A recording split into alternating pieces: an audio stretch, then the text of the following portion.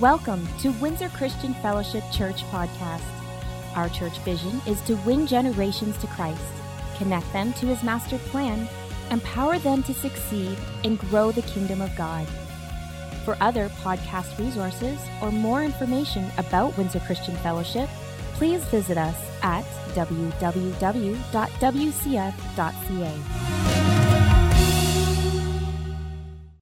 At this time, I'd like to welcome up Pastor RJ. Good morning, church. How is everyone doing today? It's good to see all your smiling faces. So a couple housekeeping items to start today.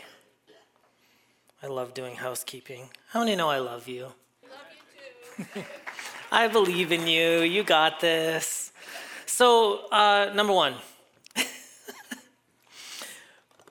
In case you haven't noticed, I'm not a big fan of announcements during the services. Like, we do little announcements in the transition, but I've moved most of them before the service or to the newsletter or to the website. And as a rule, we want you to get information through other methods rather than have to stand up here and kind of make announcements all the time. So when we do make an announcement, it's a highlight, not a everyday thing. That said, all things WCF. So some of you might be newer here in the church and you've never taken like our Connect class or gone through our School of Vision. And so essentially what we've done over the last 2 years is haven't had very much classroom education, that kind of thing. So starting on March 20th, we have a class called All Things WCF. So if you're a little bit newer and you want to get a little bit better connected to the church, find out a little bit more about how we operate and how we're set up and meet some of the key faces in there, please make sure that you sign up to take the class. Operative word, sign up, so we know how many people are coming. And then connected to that, so for those of you that are a little newer, it's a good way to get connected, find out how to get connected, how to get involved, how to get engaged, and meet some people. And then with that is our D2LO, which is Design to Lead Orientation. So we'll be launching that on March 20th as well. Now, All Things WCF will run 3 to 4 times a year, probably 3 times this year and then 4 times next year. So about every 3 months or so, we'll do one of these introductory classes for everybody. And then we'll talk more about the Design to Lead orientation another time. Also, Men's Encounter, there's a few spaces left. Women's Encounter is full, so please don't show up at the door because we're not going to let you in because it's full. That's why we register in advance. And I want to take a minute and talk about this sign-up culture. I told you I love you, and we're all adults, right? We're all grown people. And what we need people to start doing is this last minute, I'm going to show up at the door stuff. It makes it really hard for people that are trying to cook food for you or prepare food, or for the people that are trying to set up the classrooms so we know how many people to set up for. And so we've just kind of made a decision, mostly me. Okay, mostly me, but that's okay. I don't want people just showing up at the door for classes, or I don't want people just showing up at the door for encounters. So men, if you're planning to go, please sign up today, tomorrow at the latest. But if you come on Saturday and we're not expecting you, we're going to say, sorry, you can't come in. Okay? And I'm saying it out loud. But see, we are people who pray and listen, and then we make decisions. We don't have to procrastinate and put it off to the last minute. I forgot is not a good enough reason. That's okay. There'll be another one in 3 months. You can go to that one. Oh, come on. How many of you have gone to post-secondary education? When you went there, did you just show up at the door and say, I think I want to attend school today, or did you apply in advance? And then you got accepted. We'll accept you if you apply in advance. Do you understand how this works? We'd like people to start signing up. So if you want to take a class, we want you there, but we want you to sign up so we know you're coming. Then we can better prepare for it. If you want to go on an encounter, no problem. We'd love to have you there. We want you on the encounter with us. But we want you to let us know that you're coming more than 5 minutes before the encounter starts. How many say that's a fair arrangement?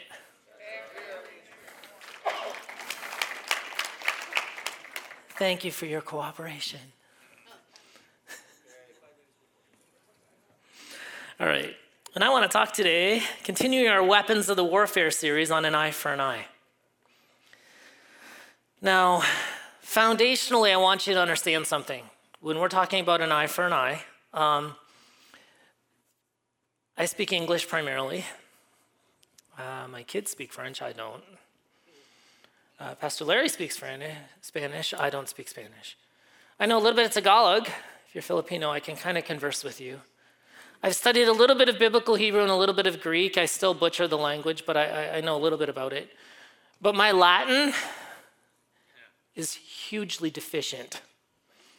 And there's a couple Latin phrases I'm going to attempt today, so when I butcher them, please forgive me in advance, especially legal students that understand this stuff like nothing. I'm going to start with this Latin term, lex talionis, or the law of retaliation. Foundationally, as we're looking at an eye for an eye, there's this law of retaliation, and most of the legal systems around the world are based on this concept where the punishment must fit the crime. We doing okay so far? Lex talionis. Now, Adam Clarke, he wrote a commentary, and he explains this a little bit more. And it looks like this lex talionis has been around for a long time, like maybe even before the Mosaic Law. And the Greeks and the Romans adopted it. And at one point in history, they started doing this thing where you could pay a fine instead of having the same punishment done to you. Okay? And our legal system kind of went to that now, where sometimes they fine people when they do things against others instead of do the same thing to them. But what I want to get to is, it's important that you understand that it was always at the discretion of the praetor or the judge. Okay, so I'm going to use some terms: magistrate, praetor. It's the judge, the government representative. Are we doing okay? Is anyone lost? Sorry, I'm not trying to lose you. I just want to give you a foundation for this. And in most countries around the world, they also had this thing that we've gotten away from in recent times, but it's called the calumniator or the accuser. And then in Latin it says the calumniator sine accusatione deficirit talionem recipiet. Essentially, the proof of accusation falls on the accuser, and if they fail in their proof, let them suffer the same punishment that they wish upon the one that they're accusing. Whoa, wait, what? Yeah. See, we've gotten away from this, but I like that idea, because then when people try to falsely accuse you and they can't, without proof, the punishment that they're seeking for you should fall on them for their false accusation without proof. Boy, that would free up our legal system. But notwithstanding, nothing on either side of this conversation, whether the punishment fits the crime or the accuser has, nothing is left up to the individual to make the decision. It's always left with the praetor, the judge, the magistrate. Okay, always it's up to them to judge the situation. Are we doing okay on this? And this is my point. So otherwise, private revenge and tick for tack, you did this to me, so I'm going to do this to you, so I'm going to do this to you, so I'm going to do this. It would totally take out our society. I mean, how many of you were, when you were little, he hit me, so I hit him back? How many of you are older and you still operate that way? I want to know. As we mature, what do? We move beyond some of those things that we did when we were young, right? Are we doing okay? So what happens is it's not always tick for tack. We don't want to operate in hatred or revenge. So it's always left to the judge to make the decision. Now, this is the foundation for Matthew 5, where Jesus starts talking about, you've heard it said, an eye for an eye. Now, he was addressing a corrupt system. Because at that time, the Pharisees did not rule with justice. I mean, there was one account where they were talking about a Pharisee would walk into town and say, hey, who wants to be my wife for today? And then tomorrow I'm going to divorce her and go and say, who wants to be my wife for today? So later when Jesus is saying, I didn't give you divorce so that you could flip around. I gave you divorce because do you see what I'm saying? So what happens is when he's talking about an eye for an eye, in Exodus 21:24, Leviticus 24:20, it was always justice was the concept that we're looking at here, where fair punishment for the crime. You cut off someone's hand, they cut off your hand. You take out their eye, they take out your eye. That was kind of the idea behind it, but the Pharisees were using it and it was escalating into personal revenge and personal vendettas. So the punishment returned was greater than the pain inflicted. We doing okay? That's right. So at one point, the Greeks had this thing where if a one-eyed man got his eye put out by someone else, they would inflict the same punishment and take out both eyes of the man who did it, so that the consequence would be the same. Now, the Jews were really taking this to excess, and they were trying to settle these, I'm going to call them personal resentments or private resentments, but they were really doing it with a vindictive spirit. They weren't doing it with mercy and justice in mind. They were doing it because revenge must be carried out to the utmost extremity. And more evil is being returned than that which was given. And that's not a healthy thing. So Jesus is trying to bring balance to this because he is law. He is truth. And he's saying, look, Old Testament, New Testament doesn't matter. I'm a God of justice, and God is very interested in the punishment fitting the crime. Personal revenge and vendettas are not allowed. We, as individuals, must trust God and the magistrate to vindicate us. Now listen to me carefully. When the system fails us, and it is, we pray and ask God to deal with the injustice in the land. I'm saddened, just like many others, about some of the things that are happening in Canada right now. But the way you stand up is you fall to your knees and you pray. This is what we have to come to the place where we do this, right? Now I want you to understand, forgiveness and mercy are weapons. Actually, I've heard it said that the best defense is a good offense. You ever heard that? Here's what that means. If you're gonna go to war with someone, has anyone ever gone to war? When you go to war, okay, if you could find a way to go take away the weapons that the enemy has so that they can't use them against you, how many say that's a really effective strategy? Because think about it, and I'm horrible at this. Okay? You're gonna see my lack of training, okay? You could take 10,000 Bruce Lees.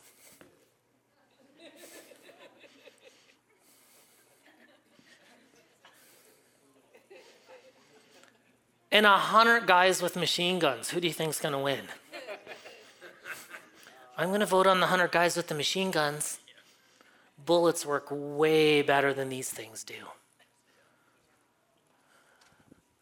But if you take away the machine guns and you leave 100 Marines against 10,000 Bruce Lees, I'm thinking that the 100 Marines are gonna get hurt. So if you're gonna go to war against an enemy and you can take away his weapons that he's gonna use against you, how many say that's a great strategy for success?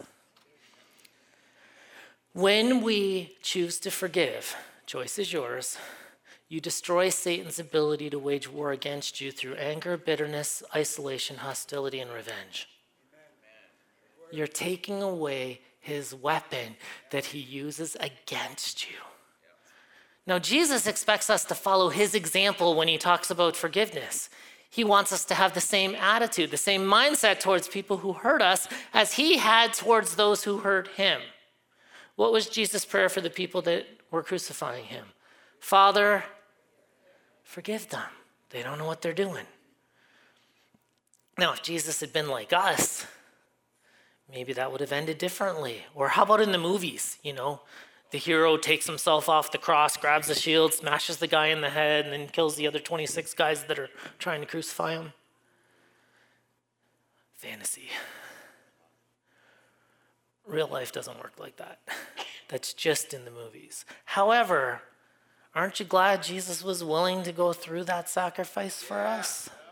Because if he wouldn't, we'd be in a lot of trouble today. Okay. James 2:13. Most of my scriptures are amplified, primarily because when I was copying and pasting the scriptures in, I forgot to change the translation back to New Living. For judgment will be merciless to the one who has shown no mercy. But to the one who has shown mercy, mercy triumphs victoriously over judgment, or mercy triumphs over judgment. We dare not to violate the law of liberty in our hearts by withholding mercy from others. What do you mean? How many of you have been shown great mercy by the Father? I certainly have. Without his mercy, I'd be in trouble. But because he's shown me great mercy, there's an expectation that I show great mercy to others. Just like there's an expectation that you show great mercy to others. He wants us to deal with others the same way that he deals with us. And Jesus is talking in Matthew 7, verses 21 to 35. He starts with Peter comes to him and asked, Lord, how often should I forgive someone who sins against me? 7 times? Now, Peter is thinking, man, if someone sins against me 7 times in a day and I can forgive him 7 times, I am the guy. I mean, how many of you, someone has committed the same offense against you 7 times in the same day, and you chose to forgive all 7 times? And then Jesus blows Peter out of the water. Peter, not 7 times, but 70 times 7, 490 times. Okay, I use these shallow illustrations sometimes to illustrate things, but I talk about my driving. So right over there's a dotted line when you turn left out of the church, if you want to turn left and get onto the 401. But then it turns into a solid line. All you drivers tell me, what does the solid line mean? Don't change lanes. I was talking to my wife the other day on the phone on the way home because I have that hands-free thing. I love talking to my car. Siri, call most beautiful girl in the world. Calling most beautiful girl in the world. When the kids were young, they used to be like, how does it know to call mom, dad? Now they're older. They figured it out. They're on to me. But I'm amazed at how many people don't understand that white line means don't come across without signaling. Because clearly you couldn't see me in your blind spot. So it's okay. I can walk in forgiveness. It took me halfway home, but I got over it. And the truth is, I wish them well. Maybe they just weren't paying attention. I don't know. Maybe if they clean their back windshield, they could see a little bit better from the ice. I don't know. But regardless, I use those as silly illustrations, but how many times in life do people actually hurt you? They say things to you. Their words cut. Their actions create pain, suffering, hardship. We go through these experiences that are horrible. But see, I think Jesus was actually addressing something a little bit even deeper, because it's not just when someone does something to you that you have to forgive. It's when your mind replays it about 15 minutes later, you have to forgive again. And when your mind replays it another 20 minutes later, you have to forgive it again. And when your mind replays it again and again, and you have to let it go, and you have to let it go, and you have to let it go, and you have to let it go. And when it comes to that, I can see how 490 times would become reality for some people. Because we just rehearse it, and we get more angry, and we get more angry, and we get more angry. But none of you ever do this. Because we're all saints. Christians, we're at church, it's Sunday morning, we've got our happy faces on. We have a camera on the roadway. I used to laugh if I ever had to monitor it, because people on the way in, hi Pastor, how's it going? Hallelujah, God bless you. Then they get back in the car and they're driving out.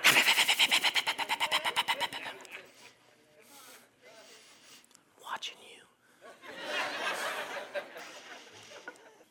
I love it. It gets better. Then Jesus goes into this illustration. There's a kingdom of heaven is like a king who wished to settle accounts with his slaves or servants. When he began accounting, one who owed him 10,000 talents was brought to him. I mean, I don't know, what's 10,000 talents? A couple $1 billion, $10 billion, $10 billion? How many of you have $10 billion you're sitting on? How many someone owes you $10 billion? How many wish you had someone that owed you $10 billion? But because he couldn't repay, his master ordered him to be sold with his wife and children and everything he possessed and payment to be made. The slave fell on his knees and begged him, saying, "Have patience with me, I will repay you everything." Yeah, what, in 25 lifetimes? The master's heart was moved with compassion, and he released him and forgave him, canceling the debt. But the same slave went out and found one of his fellow slaves who owed him 100 denarii, or $200. Has anyone ever owed you $200? Now, I'll be real. Is it worth wrapping your fingers around their neck over $200? Because it says, listen to what it says. It says, he seized him and began choking him. Now, I've wanted to choke people, but not for $200. I didn't say I did choke people. I just said I've wanted to. That's when your flesh and your spirit have a war, and your mind says, this is a good idea, and your spirit says, no, it's not. And your body says, let me at him. Has anyone ever been there, or am I the only one? This week? Thank you for your honesty.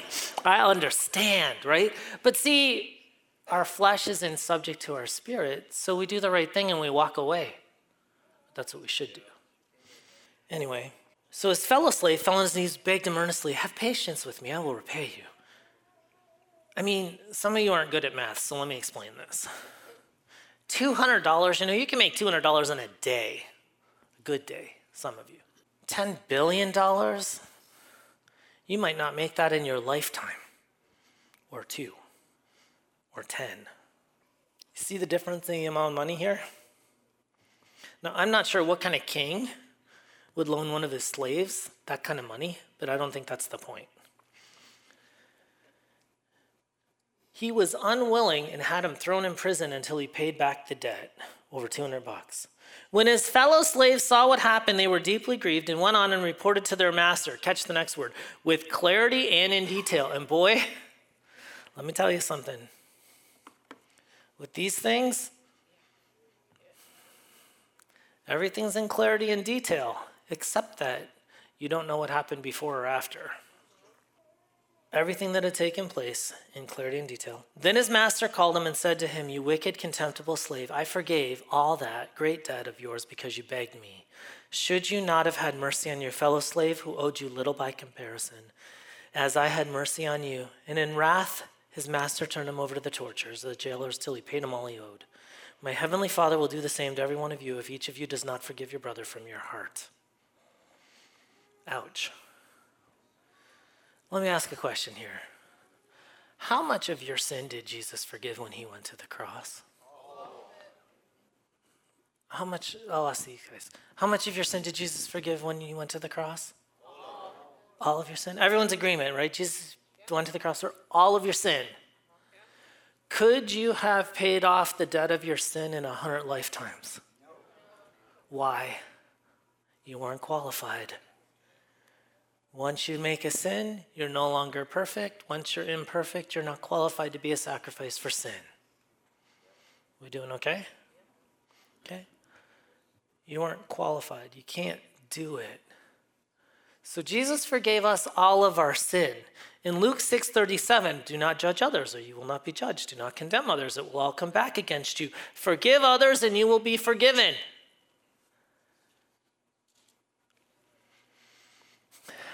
How many like the fact that Jesus paid for all of your sins when he went to the cross? Do you know that you can invalidate that by refusing to forgive someone else? For their $200 crime against you? Or their $10,000 crime against you? I'm not trying to minimize the fact that the context of forgiveness is hurt. I understand. There's hurt. There's pain. There's hardship. There's tears. There's brokenness. We get this. By no means am I insensitive to that. But Jesus commands us to release others. But here is what you got to remember. Matthew 6:12, 13, 14, 15, the last part of the Lord's Prayer. Forgive us our sins as we have forgiven those who sin against us. Don't let us yield to temptation. Rescue us from the evil one.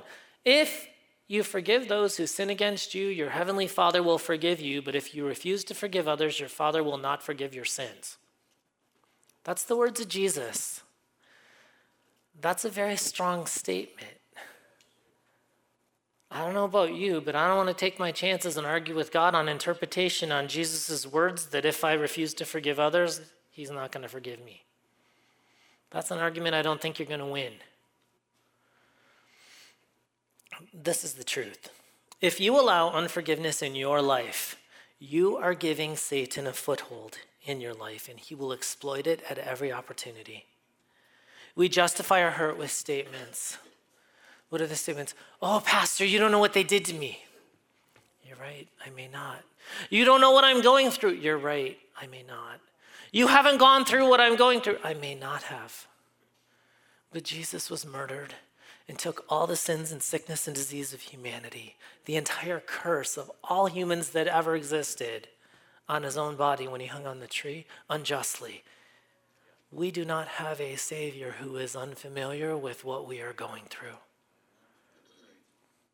People can be mean, people can be cruel. The more you allow unforgiveness to bounce around in your soul, the louder it gets and the more powerful the stronghold becomes in your mind. One author was explaining it like this. He said, the hurt caused you was a month's worth of pain, but because we keep replaying it and replaying it and rehearsing it, we can stay in bondage for decades. We multiply our own pain by holding on. And I'll say this, you do not forgive for the sake of the one you are forgiving. It is not for their benefit. You forgive to release your own future from Satan's influence in your life. God is very concerned about how you handle forgiveness. And you know what? God doesn't just ask you to forgive people who don't know what they're doing. God asks you to forgive the ones who know exactly what they're doing. And some of you have been hugely hurt by people who intentionally did wrong to you. And it was far outside of your control. But you release and you let go, not for your own benefit. I see Nikki sitting over here in the front row, And here's the thing, and I'll just pick on you for a minute. There's nothing going on between Nikki and I. We're friends, right? Yeah, you're back now. But watch. So if Nikki offends me and I try to take matters into my own hands, and I want to go to revenge, and I want to get her back, and then so she offends me, so I offend her back, so she offends me back, it's just going to escalate and turn into a mess, and it breaks relationship, and there's all kinds of harm done. And the truth is, I can be angry with her. Now watch. Pretend this is poison. Did everyone hear me say pretend? Yep. Okay. I'm so mad at Nikki right now. And I better make sure I get her good.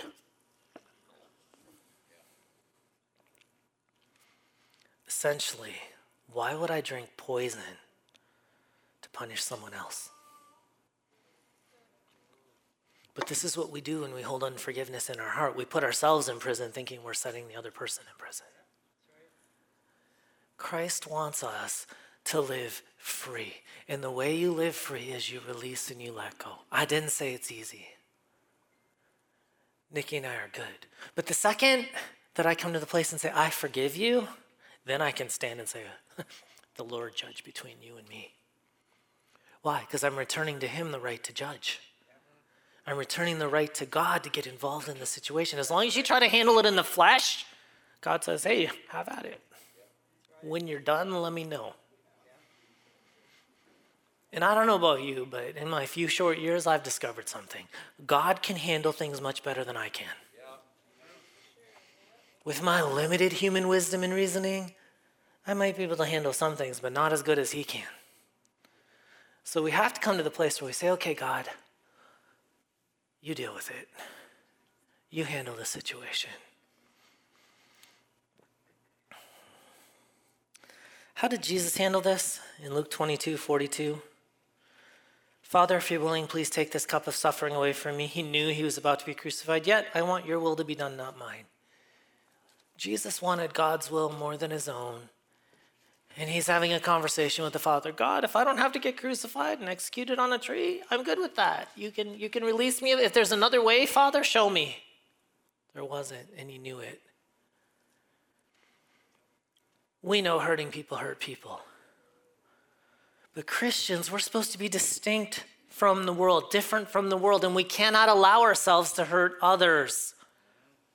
So you have to determine every day if you're going to be an instrument of pain or an instrument of healing.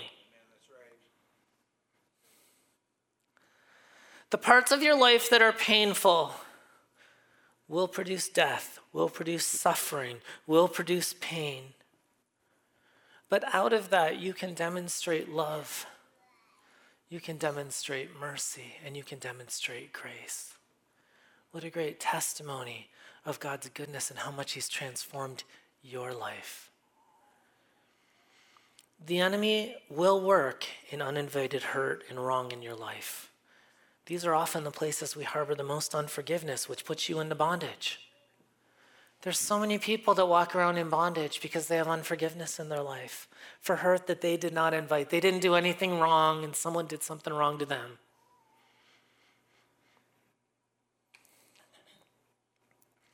When I was at Bible school, I had a friend, his name was Rodney. And our school was in the middle of a rough neighborhood. We heard gunshots every night, to give you an idea how rough it was. To the point that I got to, oh, that's a 45. Oh, that's a 9mm. Oh, that's a shotgun. Oh, that? I'm not sure what that is, but I don't want to mess with it. And he went for a walk one day, and a group of kids walked up and just unprovoked, unannounced, just bam, and took out some of his teeth.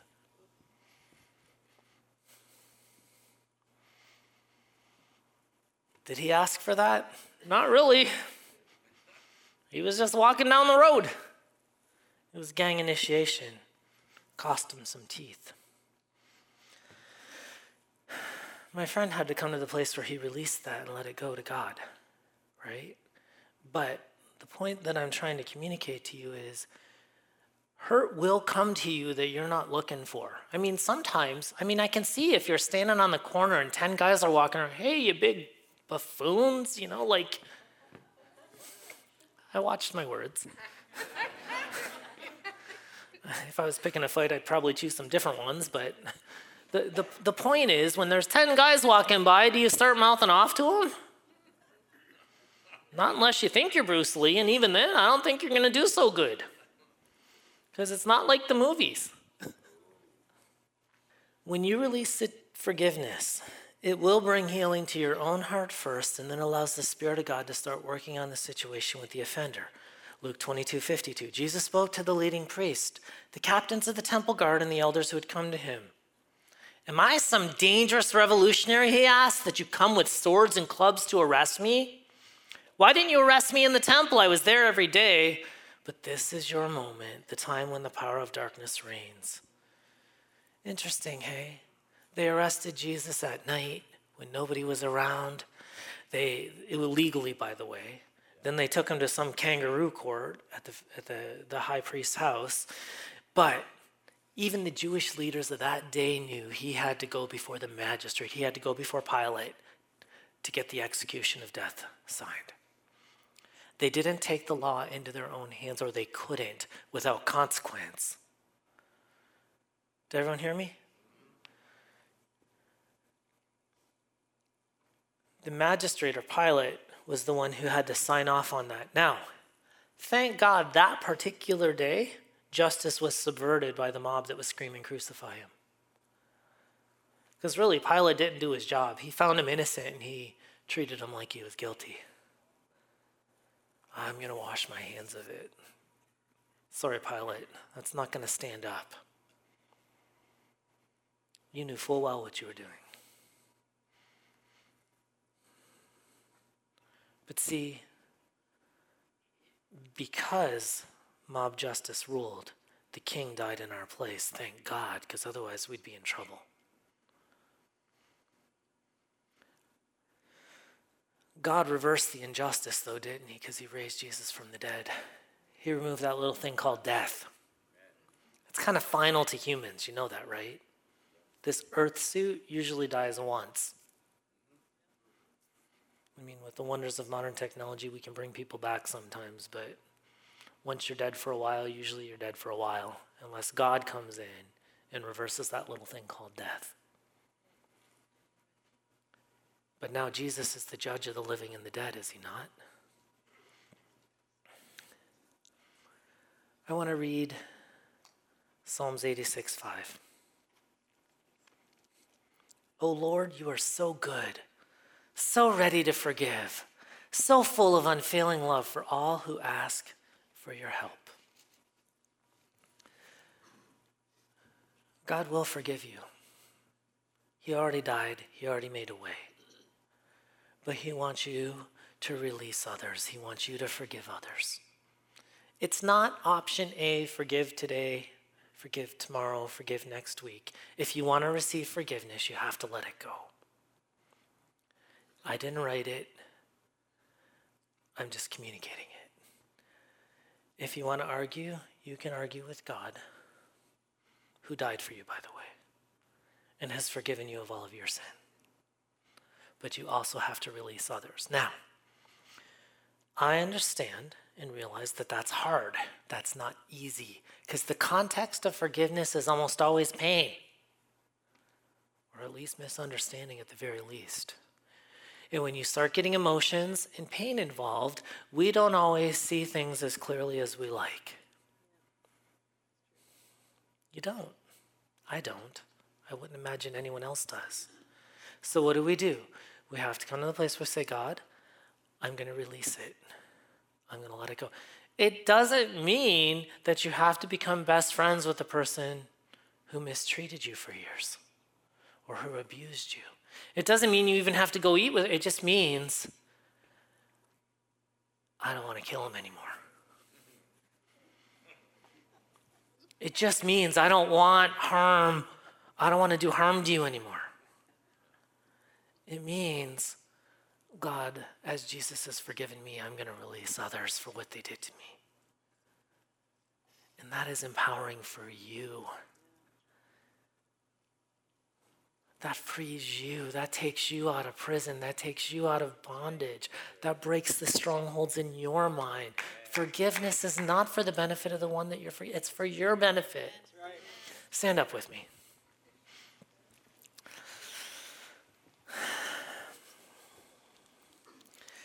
You know, when we come to communion or the Lord's Supper, there's this idea that you want to examine your heart. And what do you want to examine? God, is there any unforgiveness in my heart? Is there people I need to release? Is there things I need to let go of? Is there sin I need to confess? So take a moment and take a deep breath. And let the Spirit of God shine light on the dark areas of your heart. And if there's unforgiveness there, release it. Let it go. No one ever said it would be easy. But God is right there with you to give you the strength you need. Because in your weakness is where he shows up strong. When you don't think you can is when you look to him for the strength you need.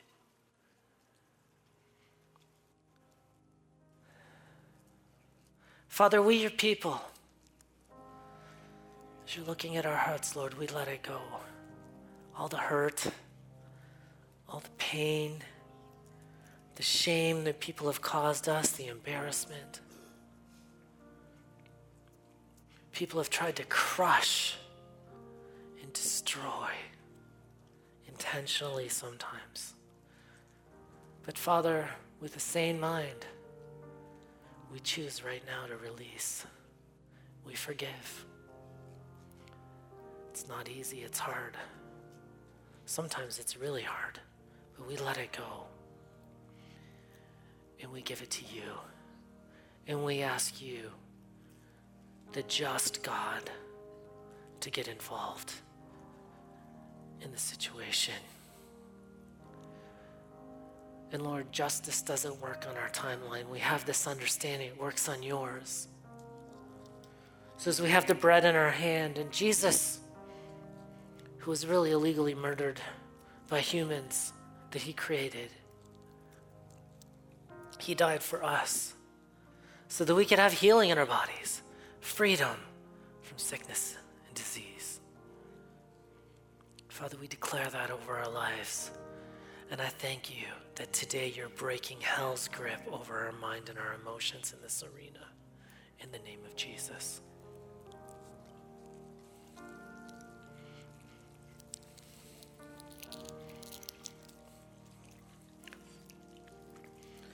The blood of the new covenant. Jesus willingly let his blood spill to seal your forgiveness so that you can be free. Father, I will forever be grateful for the Lamb that took my place on the cross. I don't know how I could begin to repay, God, your goodness in my life, in the lives of my friends today. But we choose not to harbor unforgiveness or bitterness or resentment or anger in our hearts. We release those things to you. And in some cases, we ask you for help to release them. We want to, but we don't know how. But Lord, we just choose today to let it go. Even if we're scared to let it go.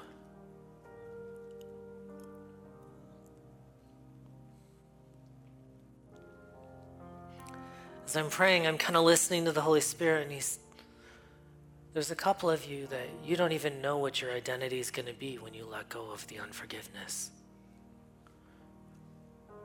But you have an identity in Christ. There's two of you daughters. You're daughters of the King. And you need to change your identity today. Let it go. Father, we thank you for the blood. May it bring freedom to our mind, will, and emotions now in the name of Jesus.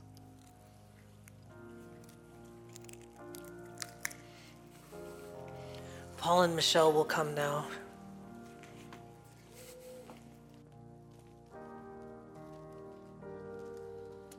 Thank you, Pastor RJ, for that eye-opening message. Before we dismiss everyone today, we just want to encourage you with scripture reading from the book of Romans, starting in chapter 12, verse 17. Never pay back evil with more evil. Do things in such a way that everyone can see you are honorable. Do all that you can to live in peace with everyone. Dear friends, never take revenge. Leave that to the righteous anger of God. For the scriptures say, I will take revenge. I will pay them back, says the Lord. Instead, if your enemies are hungry, feed them. If they're thirsty, give them something to drink. In doing this, you will heap burning coals of shame on their heads. Don't let evil conquer you, but conquer evil by doing good. And Pastor RJ, you talked about the most beautiful woman in the world. How did you get my wife's phone number? You're dismissed.